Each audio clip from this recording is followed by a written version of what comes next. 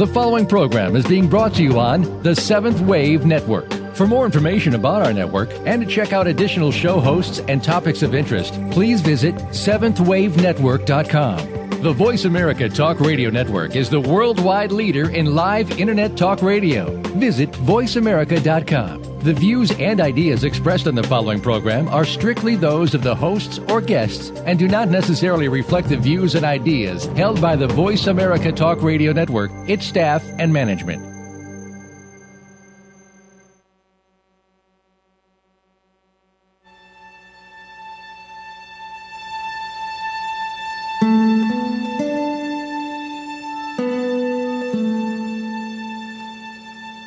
Good afternoon, and welcome to Authentic Living with Andrea Matthews. Over the next hour, you'll learn how to see your true self in the midst of life's twists and turns. You'll be challenged to think outside of the box when it comes to the mysteries of life. Now, here's your host, Andrea Matthews.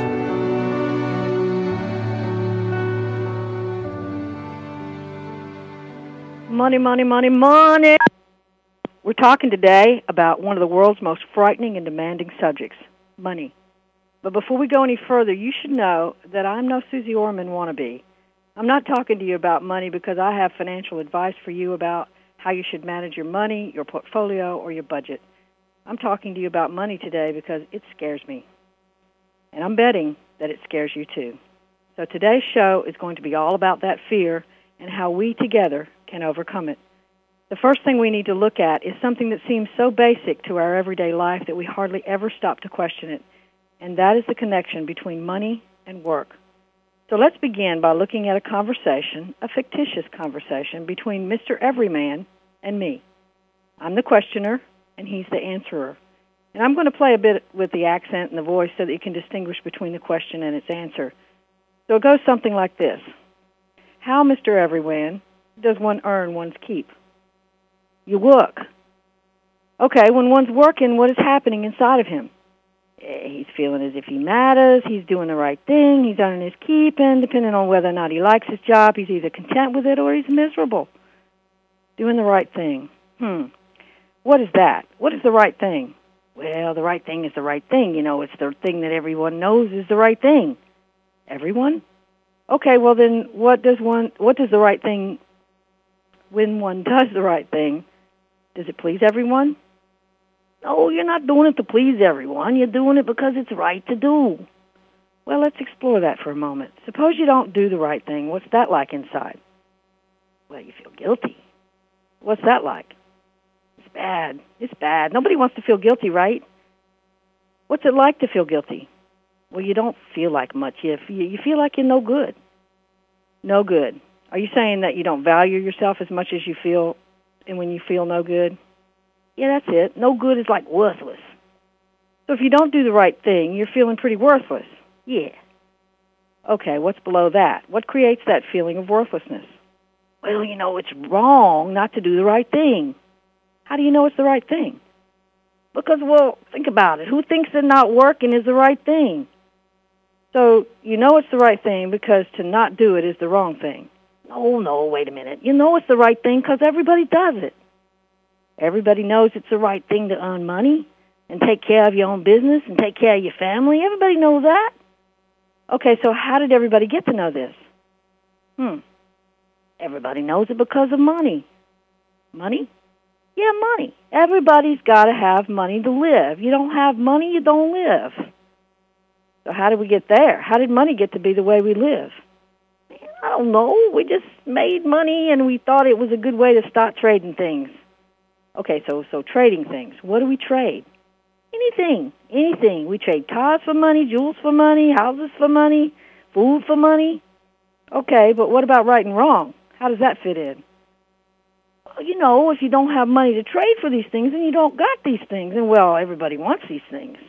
Okay, everybody wants these things. What has that got to do with right and wrong? Think about it, man. If you don't have these things, you are nobody. You ain't got nothing. And if you ain't got nothing, you got nothing to give to nobody else. So, good and bad? It's bad to be nobody. You can be somebody if you got money, and if you're nobody, you're nothing. So being nothing, that's bad. Yeah, it's bad. Who wants to be nobody? I don't know who would want to be nobody. Who would want to be nobody? Somebody who's just scummy, no good. Somebody who's just worthless. Worthless. Okay. How does a person get to be worthless? He's just no good. So what's a no good person look like? Well, he's just bad. He's thinking only of himself. He's taking from others. He's just bad. Okay, thinking only of himself. How does that fit with working? Well, he's lazy. He just sleeps in. He doesn't get up and go to work. He's thinking only of what he wants when he wants it. Do you ever think about what you want? Sure I do, but I don't do it. I don't just go do what I want. I think all the things I should be doing. You can't just do what you want. Why not? Because that would be doing nothing. We want to do nothing? Well, yeah, who wants to go to work when you can stay home and just do what you want? What do you want? I want money. I want enough money to buy for me and my family the things we want. So you're doing what you want. Yeah. So then, is doing what you want a bad thing? It is if you don't get what you want. Okay, I see. So you can have two different wants. Sure, you can have lots of wants. That's why you can't trust it. That's why you have to do what you have to do. You can't trust wants.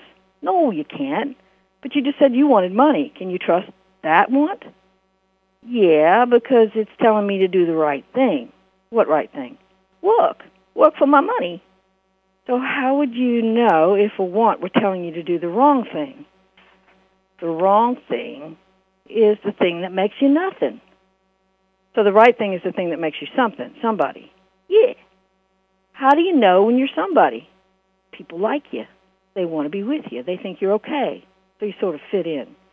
Yeah, you fit in, but you're not doing it to fit in. I told you, you're doing it because it's the right thing. But I'm still confused. How do you know it's the right thing? It's the right thing because you won't feel like nobody if you do it. So feeling like nobody, that must be the worst thing, huh? Yeah, that's it. It's the pits. Nobody wants to feel like nobody. Okay, so let's take this one step further. If you had all the money in the world and you used lots of that money to travel and pay off debts and give some to the poor, then what? What would you do with your days then? Oh, I already know that. I'd be a glass blower. Why would you do that? Because I love it, man. It's the coolest thing. Let me tell you about it. Wait. Before we go there, would you be happy doing this? Oh, yeah. Would you be wrong to be doing what you wanted then? Oh, no. I have enough money to do it then. Wait, I'm confused. A little while ago, you said it was wrong to just do what you want. Well, I meant that if you're not working, it's wrong. You've already earned your keep now. So by having money already, you're saying to the world it's okay to do what I want now. Yeah, they understand that. They might be jealous, but they'd understand. Okay, let's say you got your money from winning sweepstakes. Would that still mean you had earned your keep? No, I'd feel bad. I guess I might give a little more to the poor people because you hadn't earned it. Yeah, you have to earn your keep. It's not as good when you don't earn it. So earning makes you good, not earning makes you bad. Yeah, I guess so. Okay, let's go back to glass blowing. What keeps you from glass blowing now? Yeah, that's scary. I wouldn't be sure I would earn enough money that way. What if I couldn't make it? What if you couldn't? Then what? Well, I guess I'd get another job. Sounds like you have a backup plan, so what keeps you from doing it for your career? Oh, man, I just do that for fun. Fun? Yeah, it's so cool. So if you did it full-time for your work, would it stop being fun? Well, I don't know. I doubt it. I really love doing it. So if you could do it full-time, you could have fun all the time. Whoa, I wouldn't know what to do with myself. What do you mean? Well, wow, that would just be great. But it's scary. You'd have to make it. You'd have to make it work. How would you do that? Well, you'd have to get a name for yourself. You'd have to be good at it. Are you good at it? Well, I think so, but what? Well, it's scary. What are you afraid of? I'm afraid of not making it. But you just said that you have a backup plan. Yeah, but you start off on your own like that, taking all those risks, people think you're some kind of dreamy-eyed jerk. Would you think that you were a dreamy-eyed jerk? Yeah, you can't just drop everything and do what you want. Why not? You said you had a backup plan. Because, man, that's stupid. It's wrong. You can't just do that. Why not? It's just not right. What's not right about it? Look at it. Everyone else is out there slaving away at their jobs, and I'm just going to quit my job and start doing what I want? But you'd be working, you'd be doing a job. What's wrong with that? It's too frou-frou, man. It's too easy. Easy? Okay, easy is wrong. I'd be ashamed of telling anyone I was doing that. Why? Because they're all working so hard, doing stuff they hate, and look, there's starving people out there. Why should I be the one who gets to do all that I want to do? Why shouldn't you be the one? I guess I just feel guilty.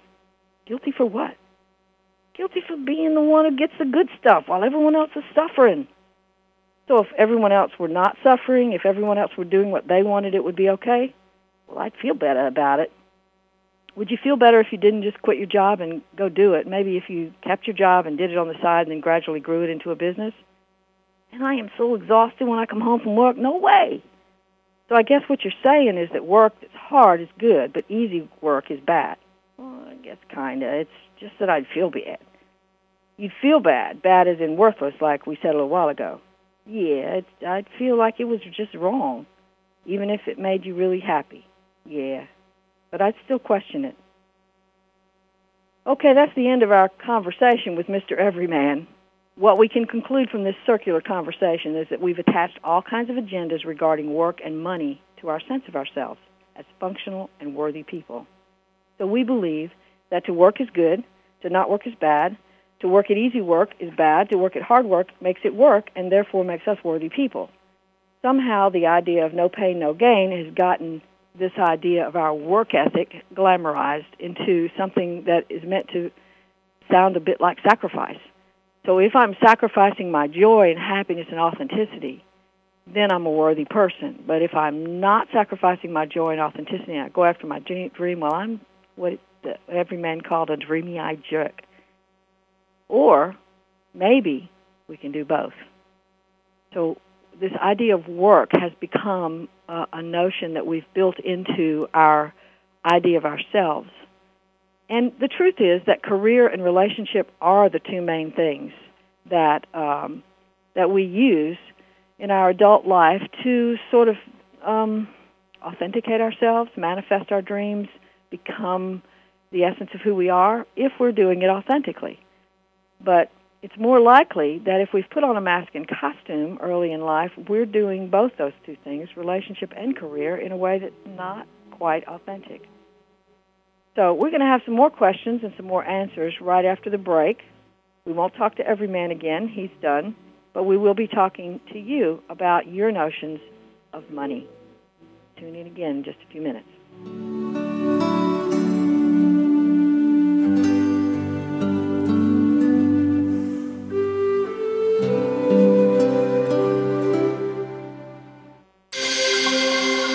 Awakened Media for a transforming world. Seventh Wave Network. I begin each day with an intention to be open to guidance, to expect guidance, to trust and appreciate when guidance comes. With these intentions, each day is easier to navigate. Hi, I'm Sonia Choquette. When I decided to trust my guidance and further my education, I chose the American Institute of Holistic Theology, AIHT, with a soulful pathway to deep learning. In my own home, on my own schedule, I earned my PhD in metaphysics. You know, the value of wisdom only grows, and in developing our own gifts, we can help others evolve too. That's how it works. These self-paced programs in holistic health, metaphysics, holistic ministries, parapsychic science, and holistic theology can embolden your spirit to change the world. And the time has come for us all to do our part in changing the world.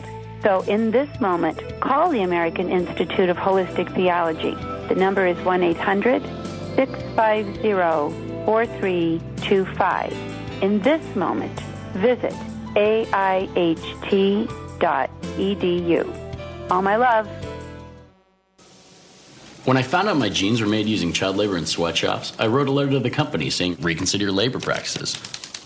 A few months later, I get a letter back saying thanks for being a loyal customer, and they included a coupon for a 25% discount on their jeans.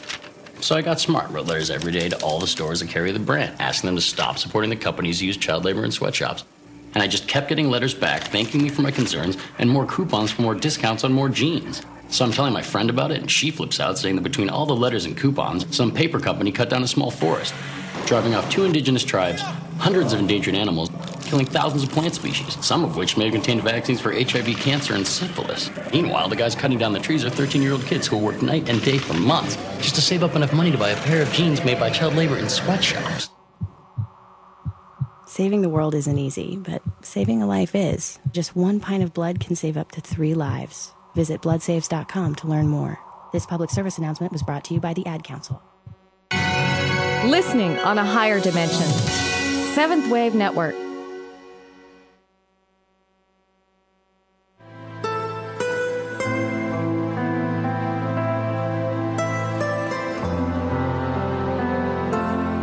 You're listening to Authentic Living with Andrea Matthews.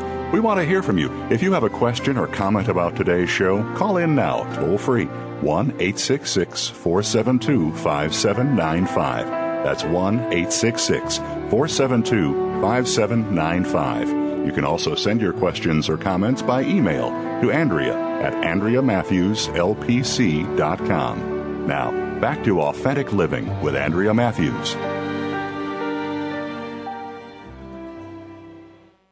Okay, so we're back with Authentic Living, and we're talking about money today and what that means to us, the fear of money, which I carry in my gut. Sometimes I've gotten less and less afraid of money over the years as I've begun to really understand that the universe does take care of me. I've had several instances in my life in which it seemed that it was inevitable that I was going to crash and burn financially, but I didn't. I started following, as Joseph Campbell puts it, my bliss, and the money did indeed follow. So I don't recommend that people go jump off a cliff and quit their jobs and go running after some idea or ideal, but rather to be smart about that. But in my own experience, what I did was I left one job, and I was at the top of my field as a clinical director in mental health, and I left that job and I went into private practice. And it was pretty scary that first month. And then I started getting contracts, and then every time I would start thinking, oh my gosh, what am I going to do? I would either get another contract or something else would happen with my practice. My caseload would grow or something like that. And over the years, I've begun to understand that the ebb and flow of clients and the financial cash flow is just really a part of that wax and wane of the energy in the world, and it never really affects me. I'm always doing okay financially. So I had one particular instance I'll tell you about that was really pretty bizarre. I had to go into my car and look for something for my son who had a broken foot at the time, and I went under the car seat and pulled out some trash that had been stuffed under there, and with it, I was looking for a book for him, and with it came a $500 Brazilian note. Now, I thought it was funny money, and I took it into my son, who was my walking, talking encyclopedia, and I handed it to him, and I said, what is this? And he said, well, I don't know. It looks real to me, so why don't you check it out with the bank? Well, I called the bank the next day and was unable to get anybody to tell me anything about it, so I just put it in my billfold and forgot about it because I thought it was funny money.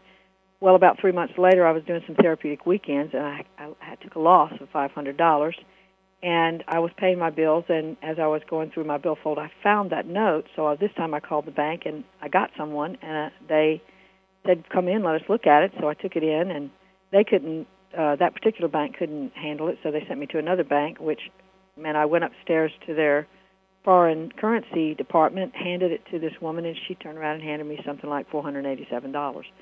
That was the end of that. So, of course, my loss was not a loss at all.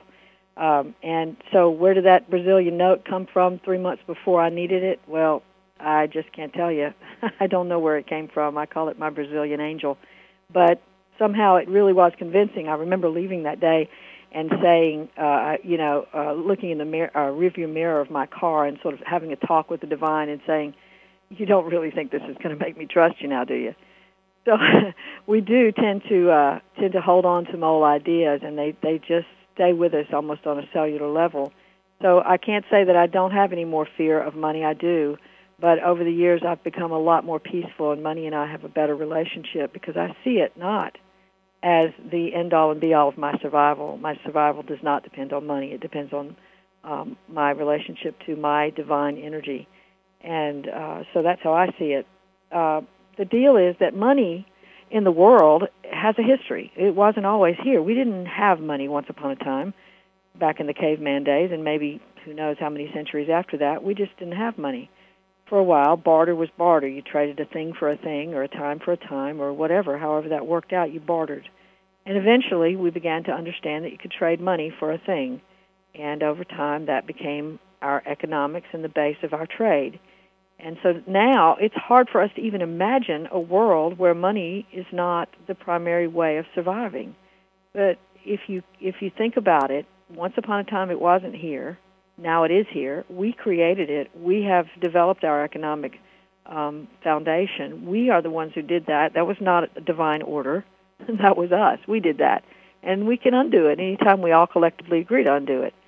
So, the point I'm making here is that money, if it wasn't always here, and it doesn't always have to be here, how can it be our primary method of survival? We need to change our attachment to money so that it is not the end-all and be-all of our survival. So that's one of the things. The other thing is that very often when I teach workshops, I ask people to tell me what they would like to have. If I could give them anything in the world they would like to have, what that would be. And very often, as a matter of fact, the majority of the time, people say, I want to win the sweepstakes. I want to win the sweepstakes. Well, what's the sweepstakes? Well, it's $10 million right now at Publishers Clearinghouse. So, yeah, they want to win a lot of money. So I ask them, okay, let's say you can have that money. Let's say you just won the sweepstakes. What are you going to do with it? So their first answer is, I'm going to pay off my debts. I'm going to pay for my son's or my daughter's hospitalization or treatment or whatever they need. I'm going to, go on some trips. I'm going to travel the world. I'm going to buy a house I've always wanted to have. And then after that, I'm going to just kind of settle into it. And I say, well, okay, what have you got? Now you've done all that. What have you got? And their answer is inevitably, I've got peace of mind. So my response to that is, okay, what you were really looking for was peace of mind. The money was just the method you used to get there. Okay? And we can grow peace of mind anytime, day or night. So we talk a lot in The Secret and several of the laws of books, about several of the books out there about laws of attraction. We talk about money and how we're going to attract money and how we're going to, that becomes the end. I'm going to become a millionaire. Okay, well, then what? What have you got after you've become a millionaire? You got a lot of money. What is it? What does that mean? It means you can do other things now that you've wanted to do. So there's lots of ways of being able to do those things. I mean, people say, I want to travel. So I talk to clients all the time. They want to travel. This is one of their dreams. They want to travel. So I say, okay, well, let's think about travel. And their first response is, well, I got to have money to travel. I can't travel. I don't have money. And I'm like, no. Let's be creative here. Let's throw money off the table for just a minute, just so we can think outside the box. And let's talk about creating your dream of travel. Well, then we're talking about all kinds of things, from working with an airline company where you get complimentary travel, to working for a travel agency where you get travel, to becoming a tour guide, to literally moving to another country. That's just 4 ideas right there, just because we threw money off the table. So you see what I'm saying is that there's lots of ways to get to travel. I knew a person one time who actually wanted to live in this house in the mountains, and one day somebody that they knew from long ago and forgotten all about died and left them a house in the mountains. And that's how they got their house in the mountains. They didn't have to have money to get it. It just came to them because it was theirs to have. And that's what I believe ultimately, is that we will have what is ours to have. There's a passage in Isaiah 55:11, and if you don't believe in the Bible, that's fine. You don't have to, but the passage is very poetic and poignant, and it can be quoted just like Shakespeare or any other wise saying, and that's how I take it. And the passage is, my word will not return to me empty. And what it is a dialogue between God and Isaiah, and God is basically saying, the rain comes down because I want it to, and it waters what I want it to, and I'm going to be in charge of this, and I'm going to make sure that what I put out there as my word, my creation, is going to be fruitful. And so the way I take that is, whether you believe in God or not, that's irrelevant. Whether or not you believe that Isaiah really had a conversation with God is irrelevant also. What we're talking about is the energy of money. What we're talking about is, if I'm to have something, then it will be mine. If authentically I am to have that thing, then it will be mine. And so, the idea in The Secret and in the law of attraction is to go ahead and make it yours in your mind, and then you draw it to you. So, the first step to me with regard to Rhonda Byrne's book, The Secret, and the various books, the Hicks books and the various other books on the law of attraction, is that we need to figure out what it is we want first. Not money. Money is the method. Money is the how to get there. So we don't need to be asking, how much money do I need? That destroys the whole idea that the energy that is ours is ours. So we need to take money off the table for just a few minutes and then ask yourself, what is it you really want? What do you really desire? What is your soul's longing? What do you want? Very often I find that what we want is something that we want to do, and now we've come back to work. What we think of as work, we talk about work a lot, like we said in the beginning, that it's supposed to be very hard, and people even make the joke. Well, that's why they call it work. Hello, because it's supposed to be hard. Well, actually, we also hear from movie stars and other creative types who will say to us on the air, they will say, I get paid to do this.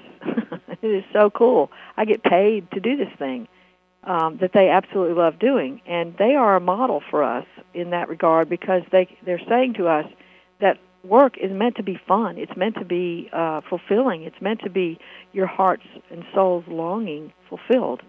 So doing behavior, the things that we do every day, the tasks of our jobs, are meant to be fun.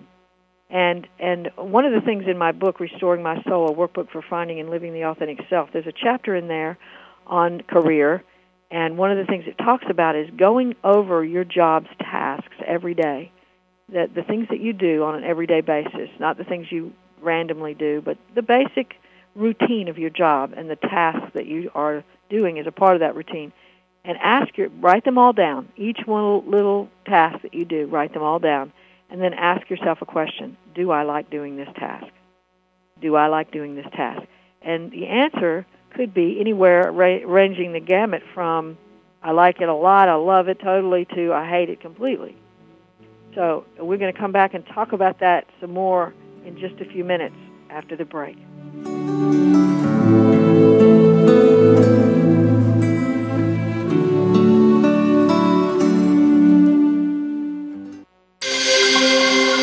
Awakened media for a transforming world.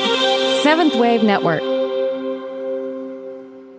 Dad, can I ask you something? Sure. There's this girl I kind of like. Say no more. You just have to impress her. Okay, but how? Just, I don't know, pick up a lot of heavy things around her. Like what?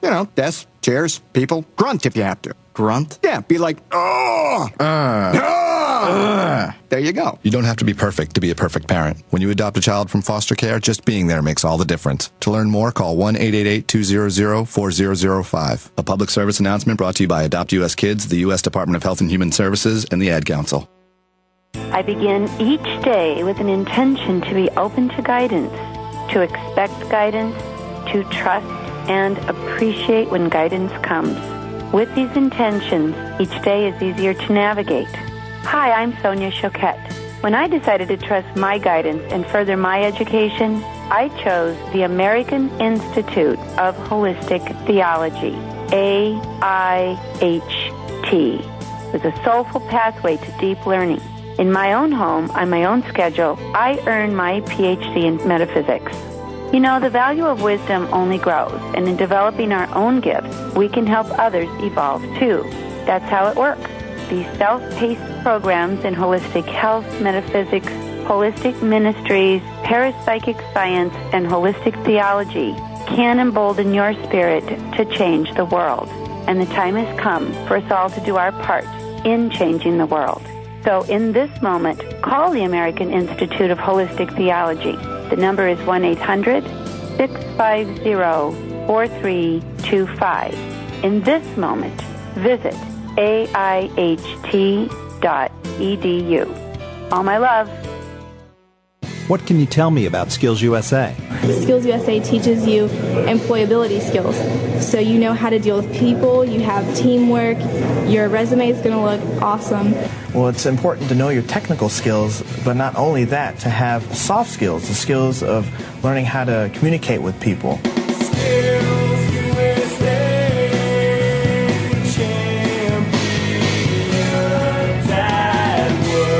On the web at skillsusa.org.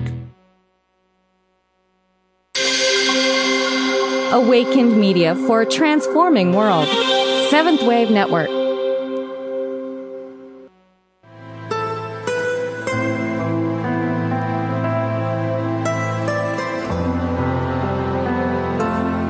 You're listening to Authentic Living with Andrea Matthews.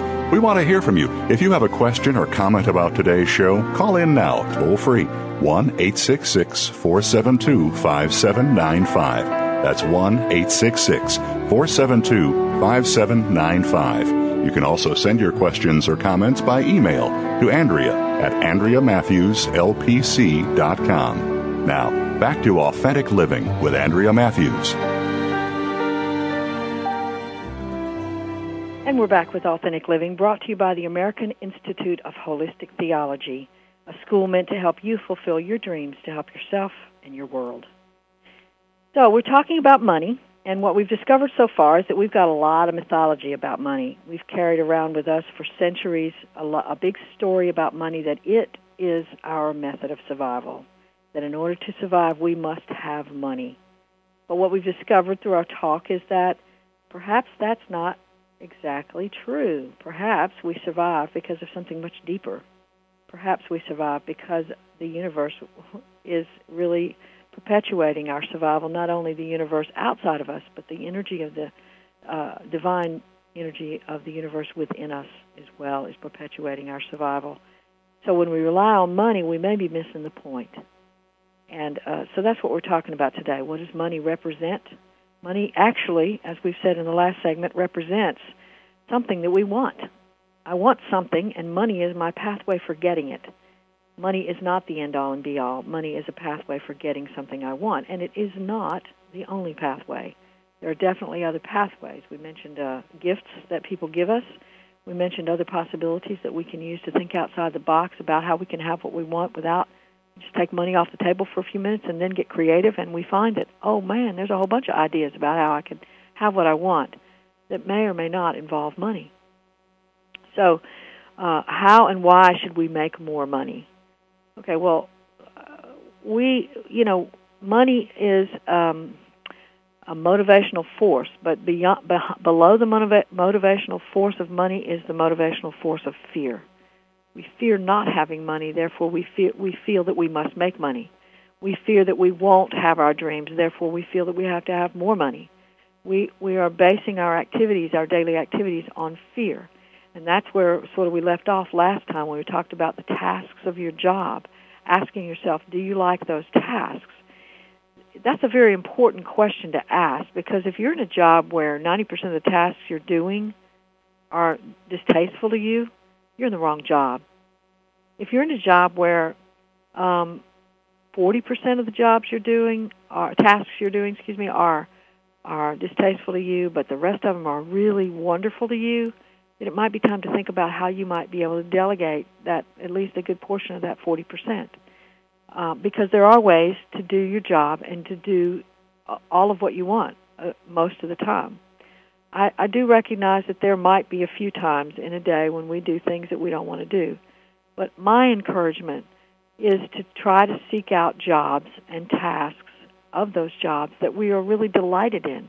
And that makes the energy of our authenticity grow and grow and grow, so that we draw more and more joy to our life, and perhaps even that energy will draw money. That's at least what a lot of the people from the Law of Attraction say: live in joy and you will attract the energy of money.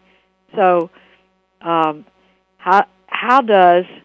how is it that we should make more money? Well, I'm not sure there's any shoulds with regard to money, although I believe that Susie Orman would probably disagree with me in that statement. She might tell you about how you can manage your budget with shoulds and how you can build your portfolio with shoulds, and could give you all kinds of advice about that, and very well-founded advice, I might add. I do like Susie's advice about that. But is that the way we should run our lives? Should we invest? Maybe. Maybe you should. Should you manage your budget? Absolutely. I totally agree with that.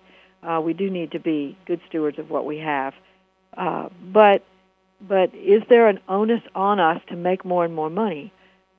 I think the onus on us about making more and more money has something to do with a deep-seated belief that the more money we have, the more worthy we are.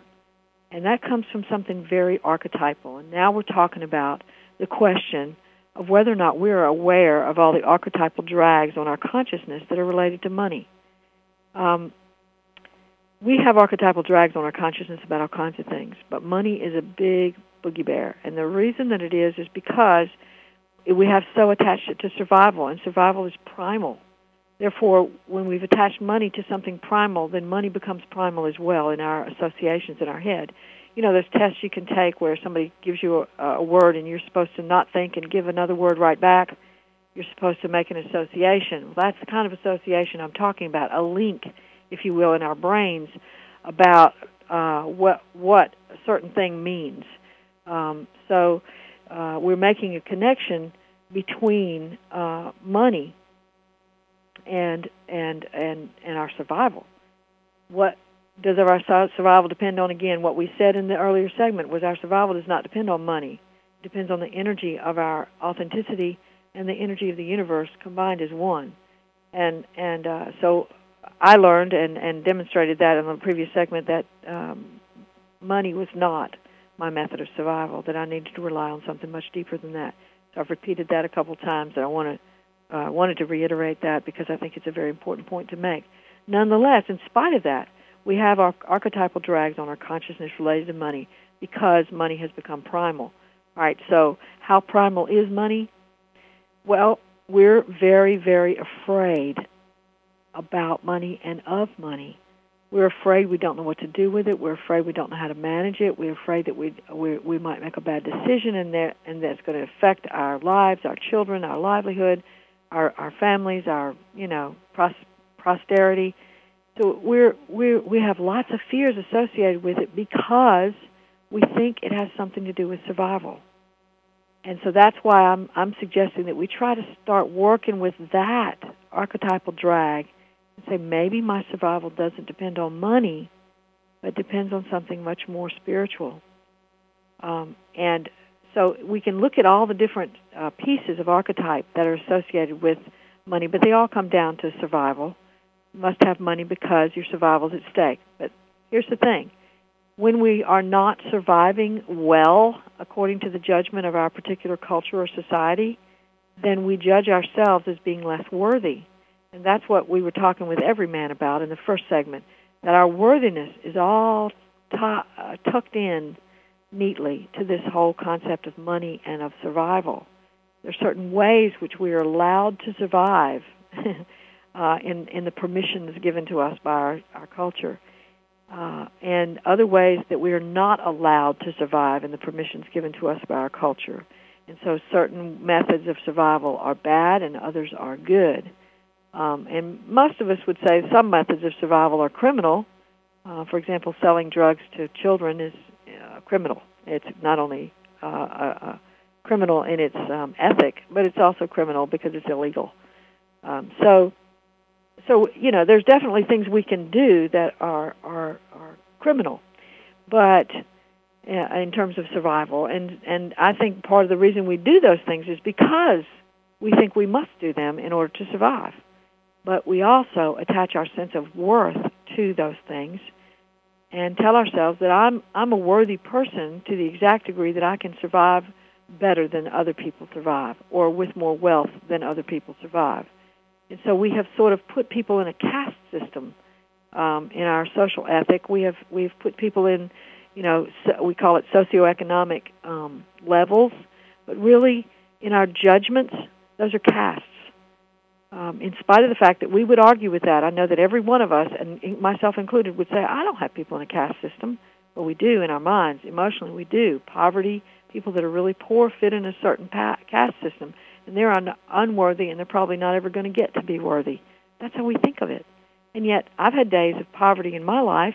I came from a very poor background, but I don't think of myself that way. So you see, we have these archetypal drags that just pull us down into the sort of morass of what money represents in our culture rather than deciding for ourselves what really money means to us as individuals. And the more of us who change our idea about what money is, what it represents, the more we are changing our cultural attitudes about it as well. So I would encourage us all to look at the archetypal drags on money.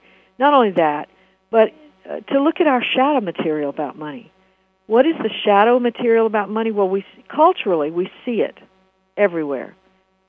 I just mentioned it. The criminal ways that we try to make money through drug sales, through prostitution, through the use of people's body for somebody else's pleasure, to sell pornography, to launder money, there's all kinds of illegal ways that we use money because we believe that our survival is dependent upon it. The entire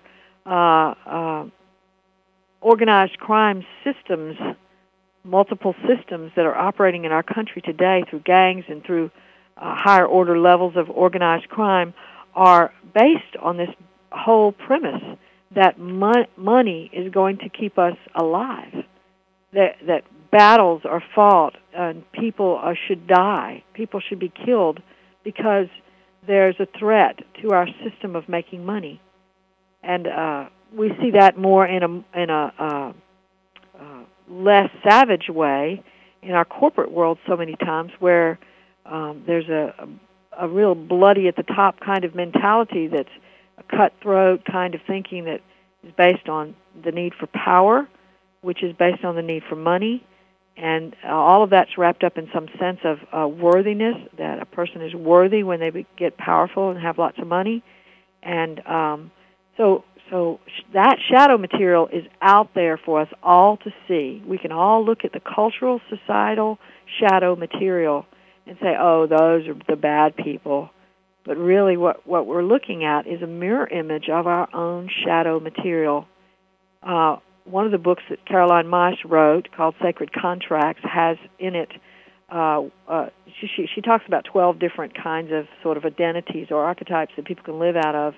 And one of those is the prostitute. She's not calling people prostitutes there. What she's saying is we have a mentality that means I will sell myself for money.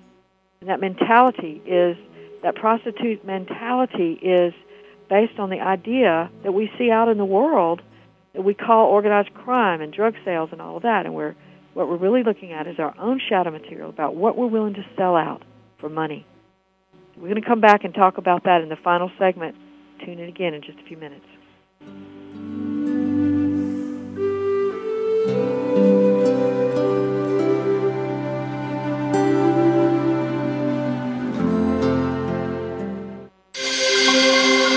Awakened media for a transforming world. Seventh Wave Network. Over there's the water. Whoosh, whoosh. And look at all this stuff I'm standing on. It's called sand, and it's everywhere. This woman may sound silly to you and me. It's made up of little tiny pieces of rocks. Teeny little pieces of rocks. But to her 2-year-old son exploring the world around him, she makes perfect sense. How does it feel when you touch the sand? Is it warm? Uh-huh. It's hard to hold in your hand, isn't it? Mm-hmm. Learning starts long before school does, and children are naturally curious. They want to learn, so follow their lead. Take simple, everyday moments, like sorting laundry or playing on the beach, and turn them into learning moments. Is this water? No. Very good. This is sand. Oh, no, it's not food. It's sand. We don't eat sand. Turn everyday moments into learning moments. Find out how at bornlearning.org. Brought to you by United Way and the Ad Council. America is facing a skilled workforce shortage. Skills USA can help. What is Skills USA? Skills USA is life-changing. Skills USA is awesome. Skills USA is one of the biggest opportunities life can give you. Skills USA is amazing. Skills USA is motivating. Skills USA specifically prepares you for the workforce. Skills USA empowers students to connect with a network of people, starting with their classmates, to their advisors, to other people in their states. Skills USA allows students to connect with business and industry, to manage their education, and to really get a feel of the real world. I'm doing something now that's going to be applicable in the real world, and those skills are going to be useful today in school and in 5 years when I'm working and for the rest of my life.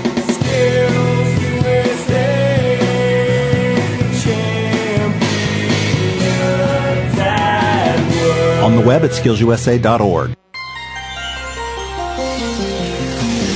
Taking you to the threshold of a dream and beyond. Seventh Wave Network.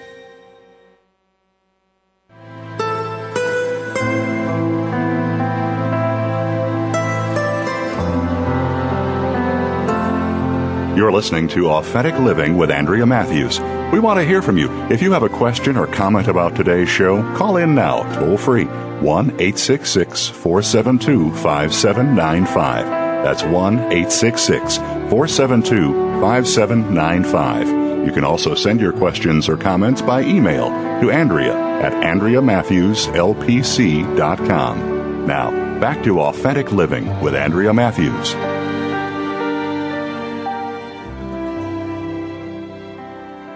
And we're back with the final segment of Authentic Living. And what we've talked about today is the notion that money has been attached in our psyches to all kinds of mythology about our worth, our value as human beings, our survival, our primal needs to survive. And so there's a lot of archetypal drags on our consciousness related to money, and we need to clear that. And the way to clear it is to begin to think differently, to take money off the table when you start thinking about your dreams and start thinking about, okay, how can I make my dreams come true? Because most of the time, if you'll really check, your dream is not for $1 million. Your dream is for what you're going to do with that $1 million. So it's important for us to really process all the way through to what it is we really desire in order for us to have our desires met.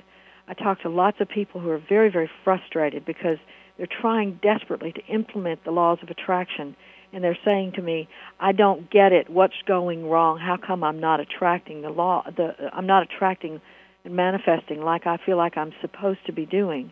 And what I say to them is, let's look at where you started. Let's look at what you're basing this on. And very often what I come up against is that they are trying to attract money without really asking themselves what they're going to do with that money once they get it.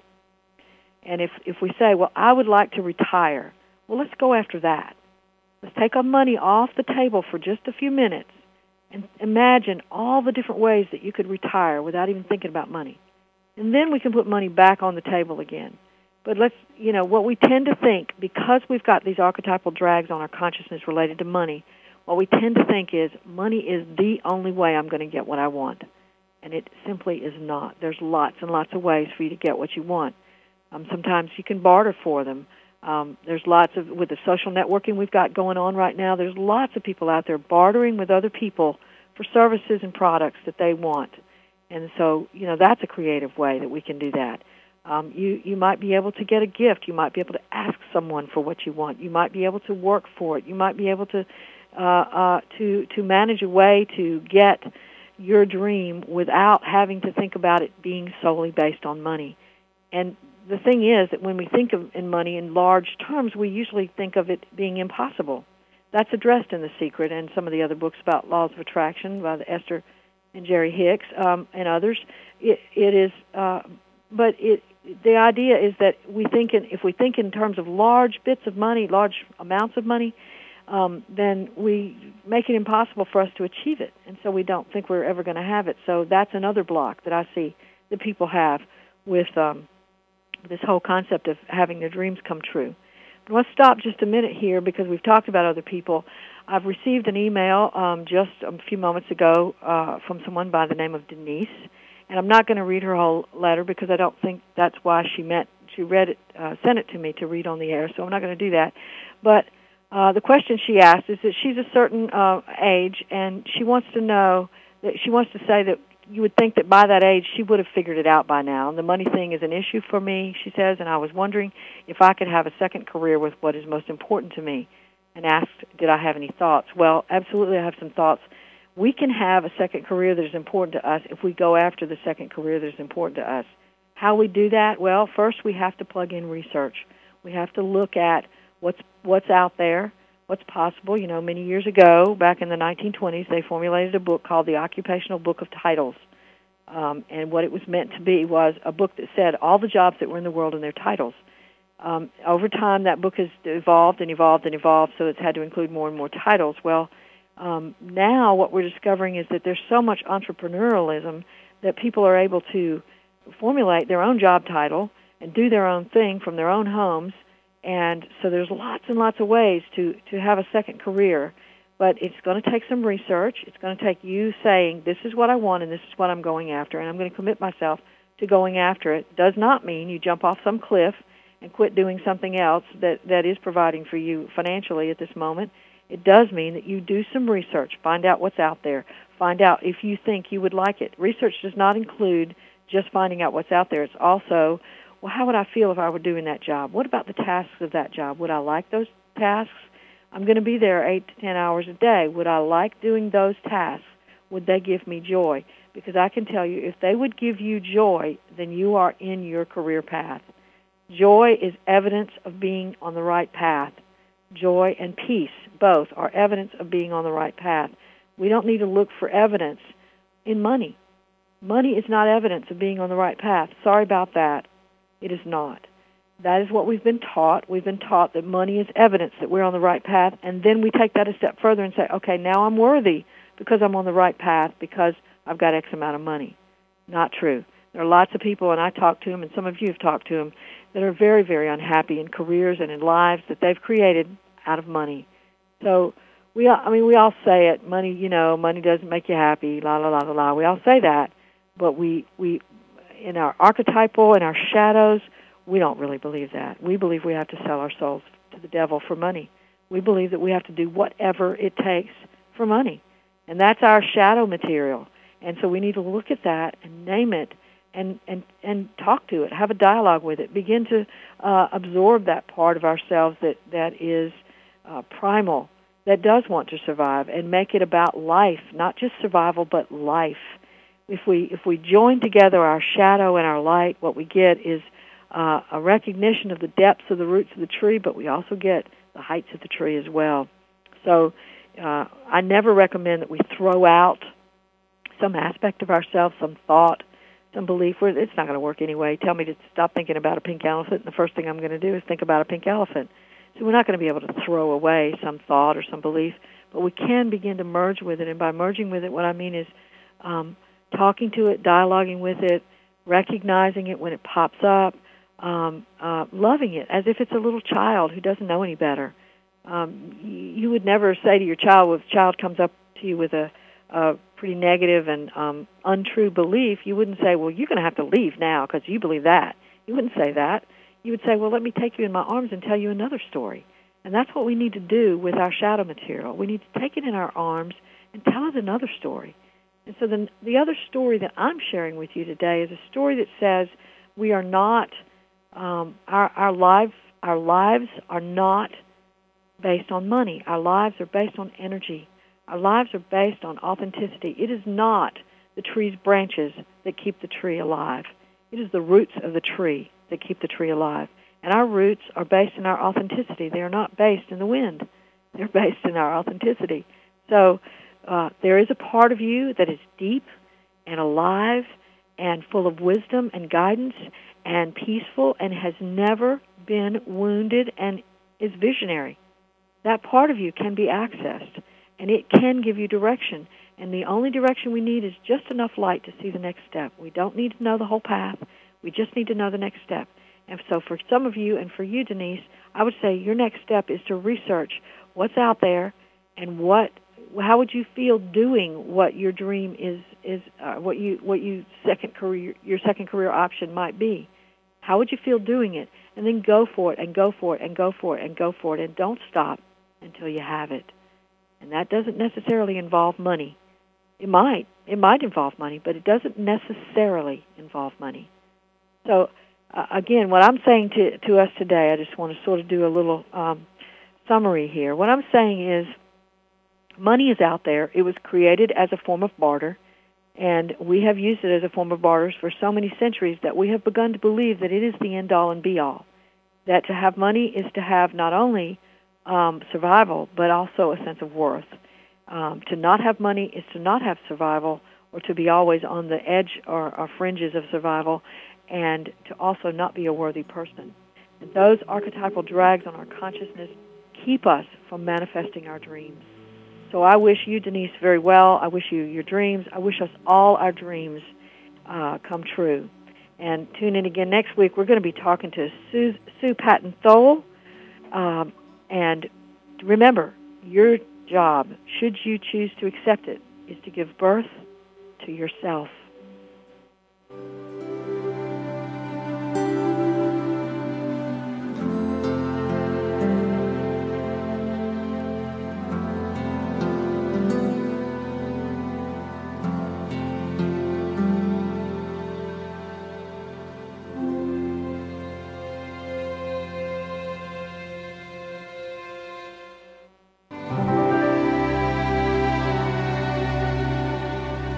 Thanks again for listening to Authentic Living with Andrea Matthews.